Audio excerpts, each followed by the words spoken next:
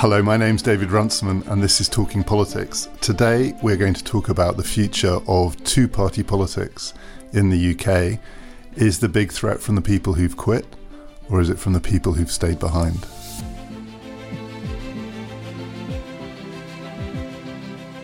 Talking Politics is brought to you in partnership with the London Review of Books, and the LRB has a new podcast of its own. It's called The State Of.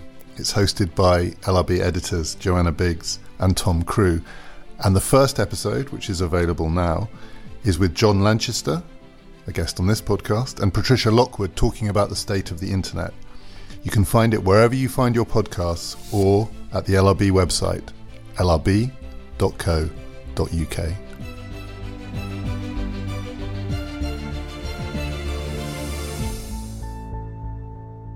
We have with us today Helen Thompson, Professor of Political Economy, Mike Kenny, Professor of Public Policy. I think the last time the three of us were around this table, we were talking about the World Cup. We were. Hell of a long time ago.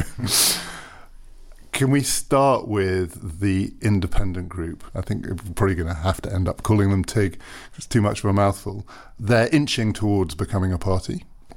They are indicating that they plan to put up candidates in elections, though we think not in imminent by-elections. The obvious question is, what is their platform going to be? Their reasons for leaving are pretty clear, but what are reasons are they going to give the voters to vote for them, given, as we talked about before, really the only thing they absolutely have in common is they want a second referendum? Is that the platform? There are sort of two dilemmas, I think, that they're going to need to figure out before they can even get near to a coherent platform. I mean, one is the dilemma of, are they really about reconstituting the Labour Party? Is this a sort of early move to sort of refound Labour in some sense? Or is this an entirely new kind of entity? Is this the centre, political centre being sort of reformed? And on that first one, once they have three former Conservative members, it just does not look plausible as a reconstituting of the Labour Party, does it? And we'll come on in a second to Tom Watson, the other reconstitutor of the Labour Party. I mean, look, it makes it harder. They clearly have one or two people in their ranks, particularly it looks as if Chuka Umunna is up for some different kind of project, thinking about whether we can recast the centre here. You know, resolving that is, I still think, a dilemma for them.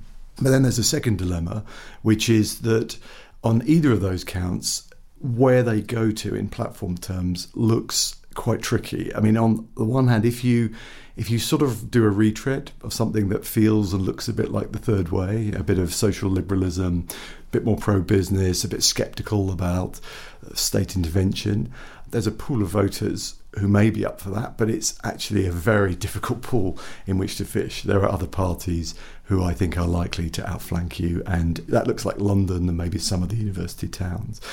If you think about going to where the political centre really is in Britain in terms of public opinion, which is not where it was back in the days of the third way, you probably go somewhere else. You go towards the pool of voters who are most up for a new kind of politics, or most up for leaving behind the two main parties, and they are more pro-redistribution. They are voters who are more in favour of some parts of the Corbyn platform, I think, on sort of redistribution economic terms, but also a lot of them are probably more socially conservative, are more moved by questions of identity and some of the anxieties that have come through. I think at the moment it's really just too soon to tell because there's too many different things that are going on.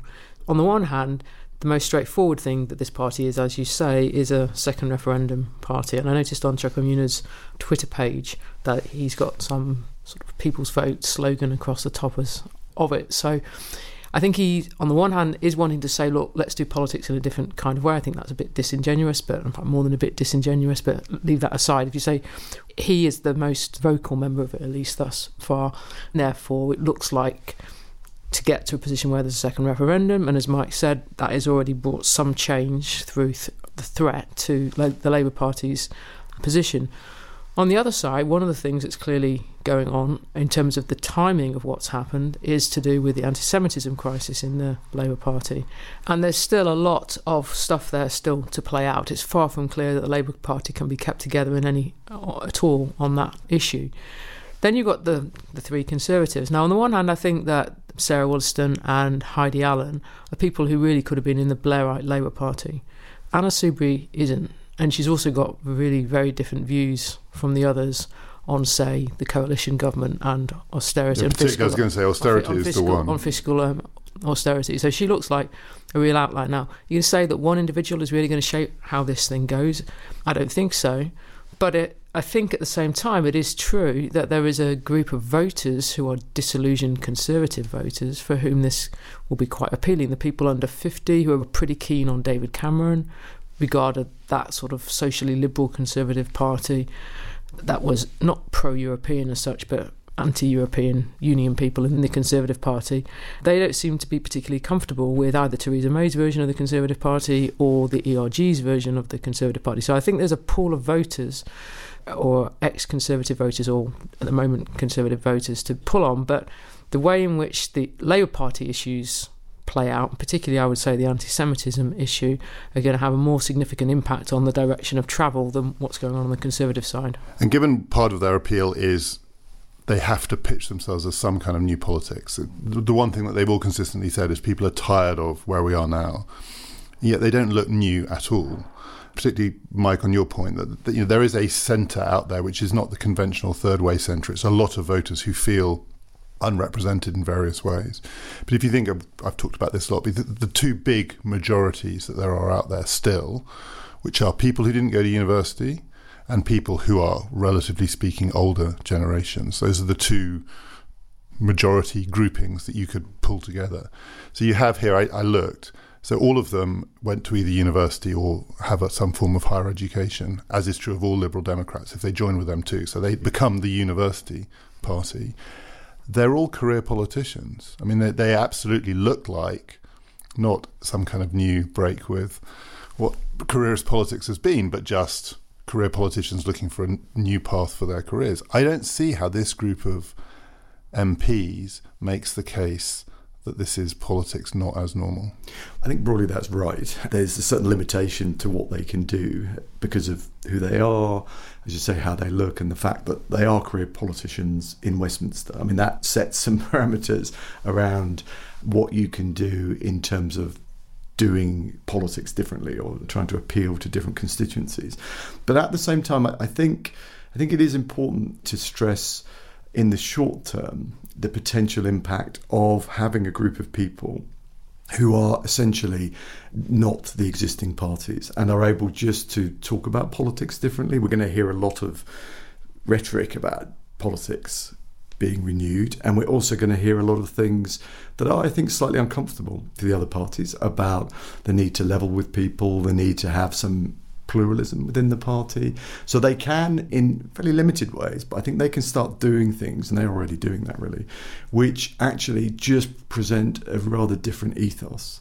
And that's maybe not going to, that's not going to win everyone over, and there's a long way to go, and the platform question is key.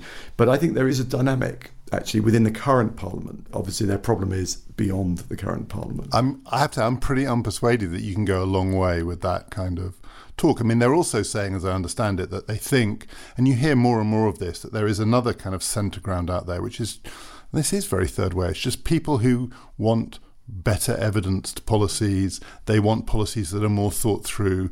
They're kind of the sensible party, the grown-up party. And that seems to me just to fundamentally misunderstand electoral politics, because people have never voted for that's the part of it that I think, evidence-based policy. Sure, and I think that's part of it, that there is a sort of Blairite retread in aspects of it. If you look at the statement of values that they released, which I know has been widely ridiculed, but it is interesting. The first point on that is actually about patriotism, and is also about, it's quite a sort of trenchant note about Britain defending its borders. It's a mishmash, quite clearly, and they've tried to sort of, I suppose, go to something that they can all sign up to. I suspect that actually this is a group who have some sense of the dilemma here and are just going to find it very difficult to get through that. I mean, I still think that the bottom line, if you like, here is that why is this happening? I mean, it's happening for two reasons. It's happening because of the second referendum issue, and it happened in the causal sense in that respect when it looked like the second referendum possibility had been defeated after what had gone down the night of the Cooper amendments and the Brady amendments. And then it's happened because of what's going on in the Labour Party with anti-Semitism and the peak that had reached around Luciana Berger's position. If those two things weren't in place, we wouldn't be in this position now, I don't think. Now, the second one is very complicated, and I'd say there's a long way to go in terms of moving Labour to a different position where that issue is concerned, and it may be that the different parts of the party simply cannot be reconciled over what's at stake there. But you would expect the first one to happen because Britain is engaged in an extremely transformative moment in terms of leaving the European Union at a time in which there's very significant discontent amongst a section of the electorate and amongst a section of the parliamentary class with Britain leaving the European Union. And if you look at when past splits in parties have occurred, they have tended to occur at these crisis moments in terms of Britain reorientating its position in the world in relation to its domestic politics, or in Europe, or the world in relation to its domestic politics. So would we expect there to be a breakup of the existing party system, or at least profound tensions in the existing party system at this moment of Britain leaving the European Union? Yes. It's just that it's this time happening in conjunction with this crisis in the Labour Party at the same time, which is of a different kind. Because in a way that was going to be my question, which is maybe I started on the wrong note by suggesting, well, you can't just be the second referendum Remain party. Why can't you just be? Actually, maybe that's the way they should go. And if they're going to have a long-term future, there will need to be a party that, assuming Brexit does happen, if it does happen, that is the party that says we want to undo this. And there will always be a significant number of voters who will be drawn to that party. So I think that's where their effect on the Labour Party is really important. Already, as we've said, you can see that just the sheer fact of them coming together, pitching in this way, has had an impact on Labour's leadership's positioning. But I can't see Labour becoming the party that says we are the undoing Brexit party. No, that's not going to happen. No, but of course Corbyn won't be there forever. Even whoever succeeds Corbyn, I don't think is going to be the... If you've got a membership that is clearly overwhelmingly positioned in one way on Europe, you're going to get candidates who are going to come forward and will find their way to appealing to that sentiment. So I don't agree with that. I think actually, beyond Corbyn, that this does begin to play out potentially in a different way. But there's another thing I think that's been a bit overlooked in the commentary on them, is that what they've done, I think, is sort of bring to an end the period since the 2017 election when a lot of non-Corbynite MPs tried to essentially find an accommodation with Corbyn as leader by saying, look, we don't like the guy, but he looks like he's an electoral asset, and maybe we can live with the domestic programme because it's a sort of slightly more left-wing version of social democracy. And a lot of Labour figures from different bits of the party signed up for that, including very senior people like Gordon Brown. And actually, I think what they've done is allow the space for Tom Watson to emerge and more or less announce the death of that particular period. And again, I think the point is that the effect they will have on the Labour story is really quite profound, potentially in the short term. We'll come on to Tom Watson in a second. The thing that's difficult in terms of the impact on the Labour Party where the EU is concerned is we don't know yet what the end game on Brexit is. So in this sense that they've jumped ahead of themselves, because are they the second referendum party for the time being, or the second referendum faction?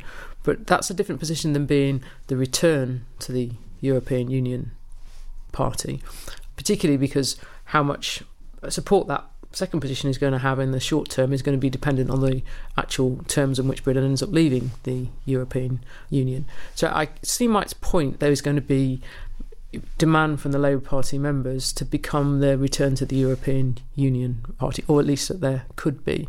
And you can see that because Corbyn's got this particular history as a Eurosceptic, that he has been an impediment, or is an impediment, I should say, to Labour moving to the strong second referendum position now. But Labour's got a predicament, regardless of whether Jeremy Corbyn is leader or not, with the European Union question, because it would be a big deal for one of the two parties to become, in the short term, the return to the European Union party, and we want to undo the referendum quite quickly, because that is a voting problem. Whatever the members want, Labour's electoral coalition frays quite badly. I agree, and I can't see it, which is why I think there is a gap in the market for a new party. Because there will be, it may only be 15, 20, 25%, but there will be a significant number of voters who want a party to say, we're going to undo this. One last, the independent group question. parties like this need a by-election or few by-election kind of successes. It's sort of how it tends to go. They're going to have to start showing that they can win votes. Do you see places where they've got a chance? I mean, the old SDP surprised people by winning by-elections in Glasgow and various places. But with this group, especially given, come the next general election, frankly, none of them, as things stand, look likely to retain their seats unless there's a big shift.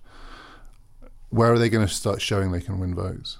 Well, they've got to be careful about the seat that they pick. I mean, I think the parallel there with the SDP is really interesting, because they'd be pretty brave if they took on some of the kind of seats. Went up to Glasgow. Went up to Hillhead. I don't quite see that. Put Chucker up in Hillhead. So I think, they will be looking, I'm sure they will be waiting for the right kind of seat, which... Yeah, but you can't wait for long. I think, well, it's difficult, but also, I mean, it goes back to the point about we don't know how this is going to play out in terms of Brexit, and also to add in, we don't know whether a general election is going to come soon, because that clearly for them is the sort of existential threat on the horizon, that might actually come along and wipe them all out. So I can see that the question, the dilemma about the choosing a by-election is made even more difficult, actually, by the potential prospect of a general election. I think it's quite difficult to think of actually constituencies where you can say that they would have a reasonable chance. I mean, just thinking off the top of my head, where there isn't going to be a by-election, I presume, because we had one in the last Parliament, would be Richmond, somewhere where you're going to see that the fairly upper-end middle-class area, where the Liberal Democrats have got a history of at least doing reasonably well. Now, you've got to then also compete with the Liberal Democrats. And I don't think that that's actually so difficult, because I think the Liberal Democrat brand is very badly damaged. And in some sense, I think that it is plausible that over time that this there will be a pact. Proto-party becomes some version of the Liberal Democrats rebranded. I mean, they could agree quite early on, couldn't they, to stand aside for each other? They could, but at the same time is that territory where the Liberal Democrats are still camped, so to speak, is where they need to win it. Because where else are you going to... I mean, for instance, we may have a by-election coming up in Peterborough. That's not fertile ground. I would have thought not. You can't have seats with large Labour majorities, and there's a lot of seats now with large Labour majorities that Labour hold. Once you get into the kinds of seats that the Conservatives hold in the Midlands, for instance, you're not also going to want to be running there. So the electoral geography just doesn't look very promising. Wales? I think Wales is interesting in general terms for potentially a ripe territory for them, but I think again they would have to pick their seat carefully, and they'd probably want to look at the more metropolitan seats in Wales. I mean, it is interesting to think about the territorial aspect of this, because they all represent English seats, and the question of whether the independent group is going to become an entity that can appeal outside England is, I think, is a huge question for them. I mean, presumably Wales is a better bet than Scotland. And Wales does look a better bet than Scotland, because you've got, a very interesting moment where you've got a new head of the Welsh Labour Party, a less charismatic figure than his predecessor. He's struggling to connect with the electorate, and you've got Plaid, actually, in recent polling, doing really quite well. Now, that actually looks like potentially promising territory for a centre-left party that comes out very strongly in relation to Remain, but only in the right constituencies. Talking Politics is brought to you in partnership with the London Review of Books. Get up to 30% off wedding jewelry at BlueNile.com and remember the joy of your wedding day forever. Blue Nile offers everything from diamond and lab-grown diamond wedding bands to classic pearls, earrings you can design yourself, even gorgeous sapphire pieces for your something blue. Whatever you choose, Blue Nile's pieces are all graded for excellence, for a lasting memento as brilliant as the love that inspired it. Right now, get up to 30% off at BlueNile.com. BlueNile.com. So let's talk about the other threat to Labour, but there's an equivalent threat on the other side, which is what Tom Watson has been talking about, which is setting up a grouping within the Labour Party in Parliament, which is not an alternative party. So maybe it is a kind of party within a party, and if it has a mirror on the other side, there is in the Conservative parliamentary grouping, the ERG, who are sometimes described as a party within a party. They have organisational structures, but they don't compete electorally in those terms. What is Tom Watson up to, do you think? And what would be the nature of this grouping? So it's been pitched around the idea that there needs to be, within the rival traditions of Labour, space for what he called the social democratic tradition. And I think also in a couple of versions I saw of it, the Christian democratic tradition, which is interesting too. I'm not sure whether that's a significant part of this or not, but it might be, given, as you mentioned, Gordon Brown. I mean, this has some connections to that version of Labour, which had an accommodation with Corbyn, and that is clearly now broken. What is this thing? It looks to me like the bigger threat. I think it is. I mean, at one level, it's a banner announcing that there will be a social democratic group, or a group that will meet under that heading, is, I think, a way of moving away from the previous period. So it signals that it's the end of the accommodation. It's the end of the accommodation, and it is a banner that quite a wide range of MPs can gather under. And also, I mean, it is significant, I think, that Tom Watson has had a really good few weeks and has emerged in many ways as the undisputed champion now of that non-Corbynite bit of the Parliamentary Labour Party. And that, I think, is really important.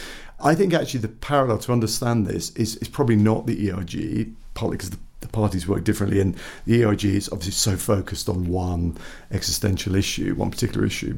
I think you need to go back actually into Labour's history and think about the ways in which factions formed and worked in the post-war Labour Party. So really out of the defeat of 51 and the formation of the Bevanite group, and then the sort of counter-mobilisation, the revisionists emerging. And, the Labour Party, until the New Labour period, had these kind of quite institutionalised factions within it. And I think in a sense this is reaching back into that history actually.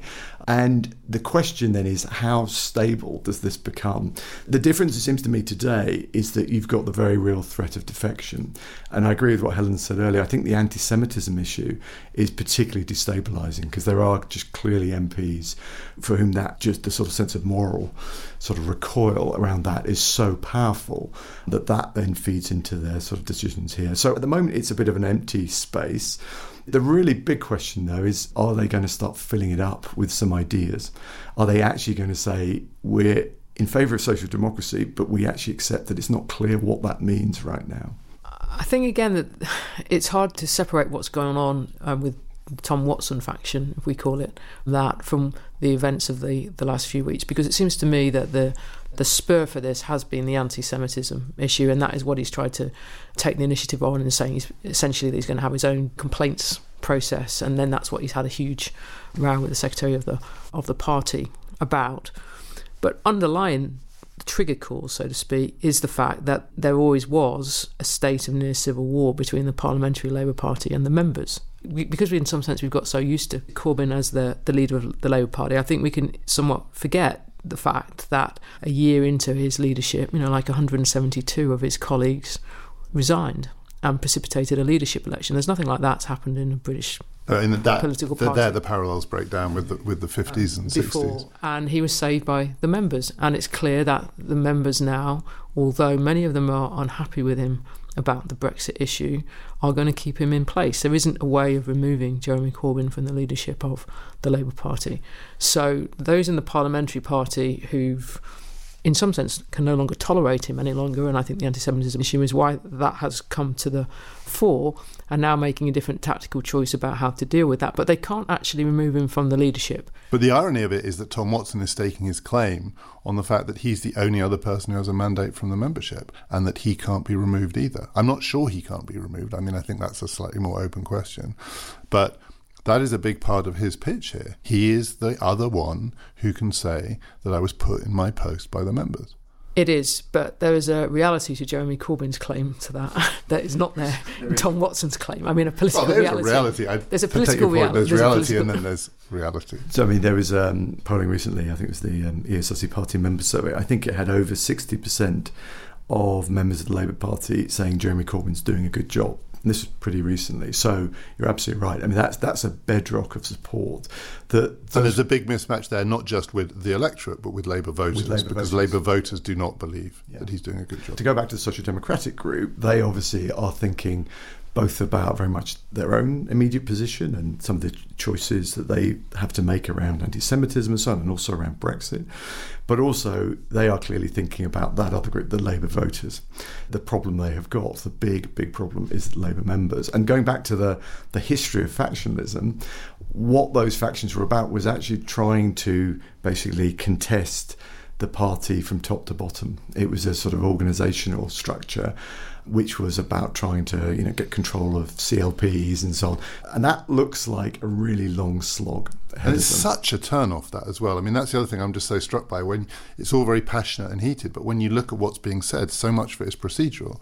The arguments around anti-Semitism, about rival processes, and then you read the language that's coming from Jenny Formby or whatever, and it is so deeply unappealingly bureaucratic. And also, it's so still driven around meeting culture. That's the bit that hasn't really changed in the Labour Party. And clearly there's an effect somewhere where a lot of the kind of members who might quite like the Social Democratic group have either walked away or are just not active at all, because that combination of proceduralism, but also the kind of, some of the ethos that is now projected, parts of Momentum, is a real turn-off for people. There is another question here which relates to what we're talking about with the independent group, which is, again, Tom Watson is trying to say these traditions need to be heard. He said they need to be heard on the front bench. That's not going to happen anytime soon either, so we need this grouping. And a thought that the Social Democratic, maybe broadly understood Christian democratic traditions, have a wider appeal than the narrow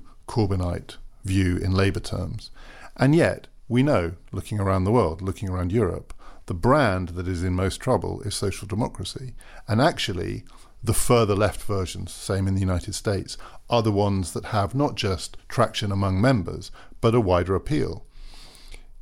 Is there a risk here that, like the independent group, if the brand is a kind of evidence-based, third-way, policy-oriented politics, social democratic politics looks old, not new. It looks tired, not fresh. And actually, there aren't that many people who want to vote for it. I mean, if you look at France, it's nobody.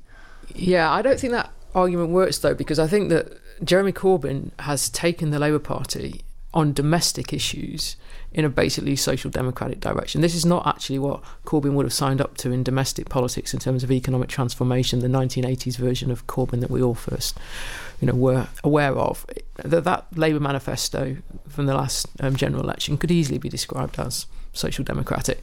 The point of departure between what Watson represents in this respect and what Corbyn is the foreign policy questions, and that is why the anti-Semitism question is about a lot more than just individual members being disciplined for anti-Semitic remarks, because underneath the clash lies a really different view of the world. That's, in substantive terms, what the Watson faction can't tolerate about Corbyn, not that it's socialism as opposed to social democracy. I don't think they really disagree that much.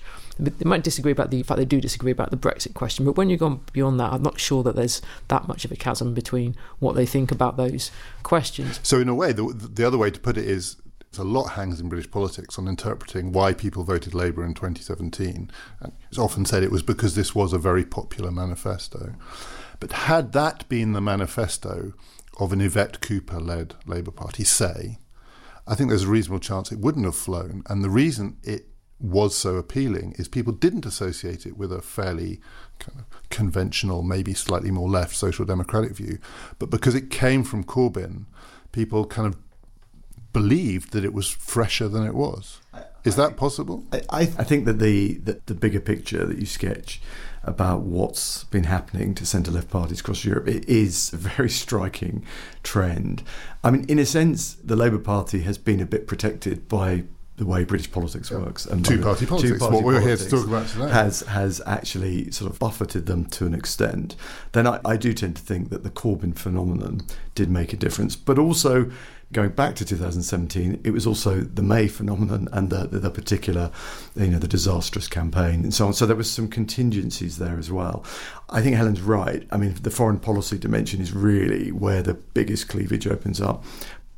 In calling or putting together this kind of banner around social democracy and having to respond to the independent group, I actually think you'll see more sort of rethinking going on the domestic front, actually, in non-Corbynite circles. They've almost got to start to figure out what are they for that is not just renationalising the railways and is not the kind of social market economy. And I think you will begin to see a push in that direction. So is it possible, given this is being driven by our electoral system, so the reason that these are factions within parties is because people don't want to break away because they see electoral suicide, but say we waved a magic wand and we moved to a PR system of some kind or a proportional system. You look at France, where the Social Democrats got wiped out, the conventional left. So you've got, for a kind of Corbyn version of social democracy, there probably is a 20-25% core constituency. There is clearly a core constituency on the right, which is divided between conventional centre-right conservatism and then something maybe that's more nationalist, more Farageist or whatever. Chuck it among is Macron. But Tom Watson ends up being the person who gets squeezed in this. I mean, it seems to me it's at least possible that centre-left thing, say you've got a separate identity for the Corbyn version, you've got on the right a separating out too, plus you've got the independent group, someone coming along claiming to be. Isn't it not possible that actually what gets squeezed still is Tom Watson's social democracy? But I think that argument rests on not engaging with the fact that the countries where the centre-left has done as badly as they have in Europe are all Eurozone countries. There is a very strong correlation, I would say, between the problems of the social democratic parties in the European Union and being a member of the Eurozone. I really don't think it's a coincidence that the two countries where you can see the centre-left party, or I know that's a slightly complicated thing to say about the Democrats in the US generally, but the centre-left party in Britain and the United States moves off to the left in response to the 2008 crisis. It's not possible to do that within the Eurozone because of all the treaty rules that are put in place about what to do about macroeconomic policy. So what you've had, I think, in British politics and to some extent in American politics, and we're probably going to see more of that as the Democratic nomination contest plays itself out, is the possibility that you can now have a more left-wing economic policy because of what central banks did in response to 2008, and that you can turn what central banks did to save the banks into a left-wing political project. You can't do that within the Eurozone, even though the ECB ended up from 2015 going down the road of quantitative easing itself, because it's got way too many treaty constraints on what can be done, or at least the belief that you can do it is not there in the same way. So I think it's a lot harder for Tom Watson's part of the Labour Party to articulate something that's social democrat and doesn't actually look like some version of Jeremy Corbyn's domestic economic policy, because the whole old Blairite way of doing it relied on the argument that the international economy and financial markets could create these constraints on what centre-left governments can do. And those constraints for non-Eurozone countries don't look like they're in place any longer. I mean, the problem is this is all overdetermined, because the other thing that the US and the UK have in common is that we have these two-party first-past-the-post systems. That's the other reason why it's been possible for these parties to be taken to the left, because people do not break away. So it happens that the two that aren't in the Eurozone are also the two that have this electoral system. But the French system is not first past the post, but the French system usually works to uphold the two main parties because of the second round election effect, and neither of them were able to get into that second round or the final round. I think I would add, though, to I think those are important points about the different political systems in the Eurozone. I think there is an ideas dimension to it as well in terms of social democracy. This is a tradition that has been running out of steam actually for quite a long time, whereas it looked in the era of New Labour as if some kind of dramatic reinvention had occurred. Actually, that in a sense sort of masked quite a fundamental set of changes in society, the role of technology, the balance between different classes, what's been happening to the working class. Some really fundamental changes have been going on since the 1990s, and the sort of dearth of a coherent response from social democratic parties and intellectuals is, I think, really quite striking, and is part of this story. Now, we've got our own particular version of that, but I do think actually the fact of the squeeze that you're describing, the fact that there is this competitiveness both obviously on the Corbyn side, but also for them now from the centre, means that they are going to have to go back to some ideas. They're going to have to reinvent. I think that's the only way forward to make the kind of distinction that is implied by their political position now. And the thing about Tom Watson, he's known for a few things. So he's had a good week because people have dredged up his great weakness, which is the witch hunt around child abuse. And that is a big weakness for him, I think. And were he to become more prominent in British politics, he's got that hanging over him. The other thing he's known for is he's the kind of tech guy who's been thinking about automation. He's been thinking about what the digital revolution means for work, for family and so on, longer than anyone else. That is a big plus for him. I agree, and I think he's also actually interestingly broadened into other areas of policy. All his work on campaigning against sugar and so on. He's lost a lot of weight. But he's we'll come on to Boris who's Johnson been in a building second. a broader hinterland, and I think the tech stuff is very important actually, because he has long been interested in the question of how you do politics differently in the digital era. And that, by the way, is going to be really important for the independent group, because we imagine they're not going to have a lot of followers. They can't have that many people knocking on doors delivering leaflets. They are going to have to really use digital in order to create their presence. So I think actually Tom Watson in this particular context is a really interesting figure, has potential to start the process. It's a long process though, and it's clearly something that goes beyond the particular dilemmas of the British Labour Party. So just to finish, next week we're going to talk about Brexit again, because we think maybe we will have something concrete to discuss. But we're still in that, on the other side of British politics, on the Conservative side, in that phase where the ERG, the so-called party within a party, is signalling that it may be willing to compromise on some things it said it wouldn't compromise on before, but it's also, depends which day you read the papers and which papers you read, indicating that it may not, and that dance is ongoing. It's also striking this week, I mentioned Boris Johnson and his weight loss. He's also had a new haircut. He reminds me of Shane Warne. You know when Shane Warne had that kind of, when he was going out with Elizabeth Hurley? The Daily Mail did a helpful kind of photo of him with all the work that he's had done. It's fairly minor work, but it's still, he's clearly, quote unquote, running. And it seems completely clear that he is the candidate of the ERG.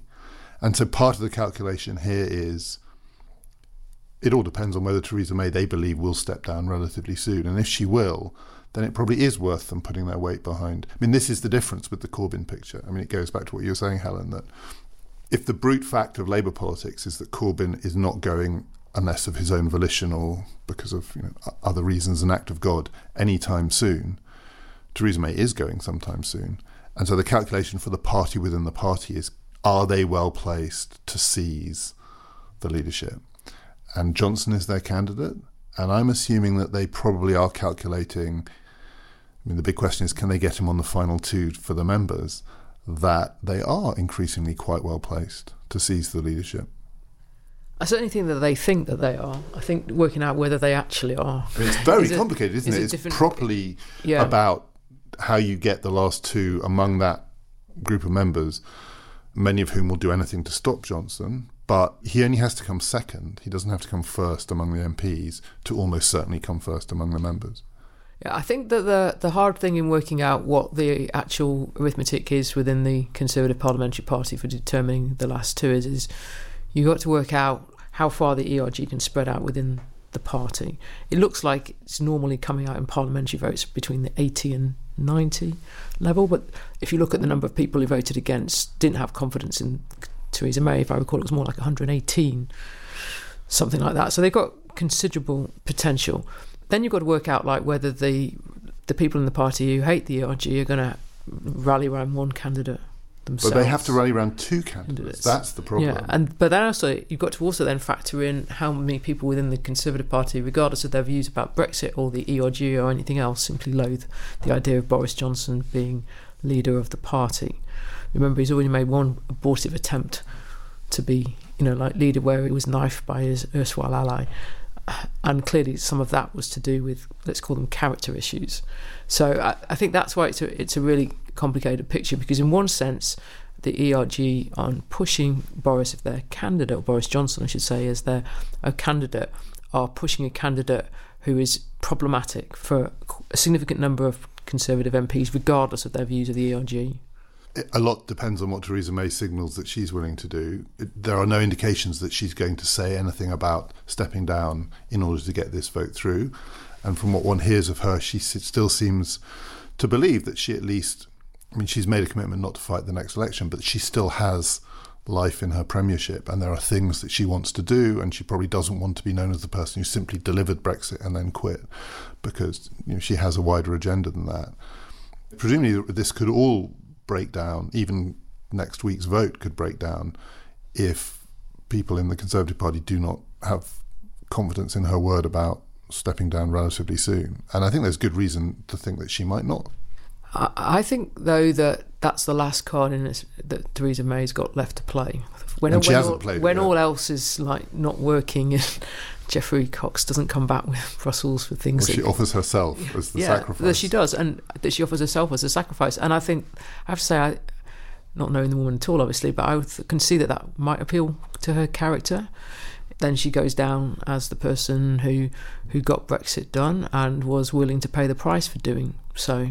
And I think for someone who has basically regarded delivering the vote of the referendum as, in some sense, her historical purpose, that's a fitting end to the story. As always, there is further reading available at the LRB. That's at lrb.co.uk/talking. We also do produce really excellent show notes for each episode, which will give you all the links that you need. And those are available wherever you get your podcasts. You just need to click on the further description. We think next week we will be talking about something close to a decision about Brexit, maybe. Do please join us for that. My name's David Runciman, and we've been talking politics.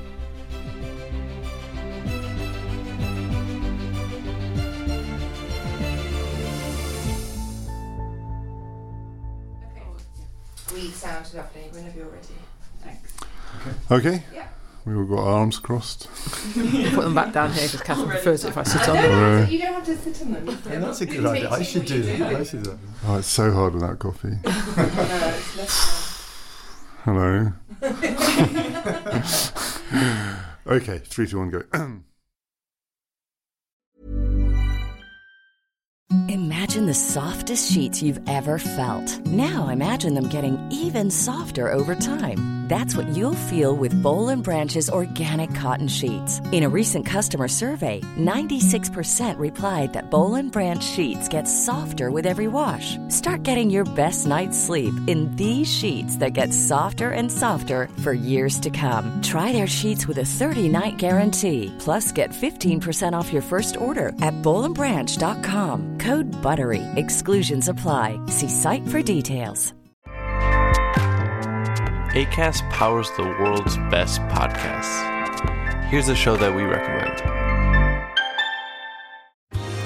Are you a reality TV junkie? Do you ever think, dang, I wish I had someone to talk to about all the trash TV that I watch? Well, look no further, garbage lover, because Reality Gaze is a podcast for you. Hello, I'm Maddie. And I'm Poodle, and we're the Reality Gaze. We talk about all your favorite unscripted shows like The Golden Bachelor, Love is Blind, and TLC's big, messy behemoth, 90 Day Fiancé. And if you're driving to work, folding laundry, or just pretending to listen to your husband talk about sports, just put on the pod, and you've instantly got two gay besties spilling all the tea and reading these people for filth. so come at us, y'all. Find Reality Gaze wherever you listen to podcasts.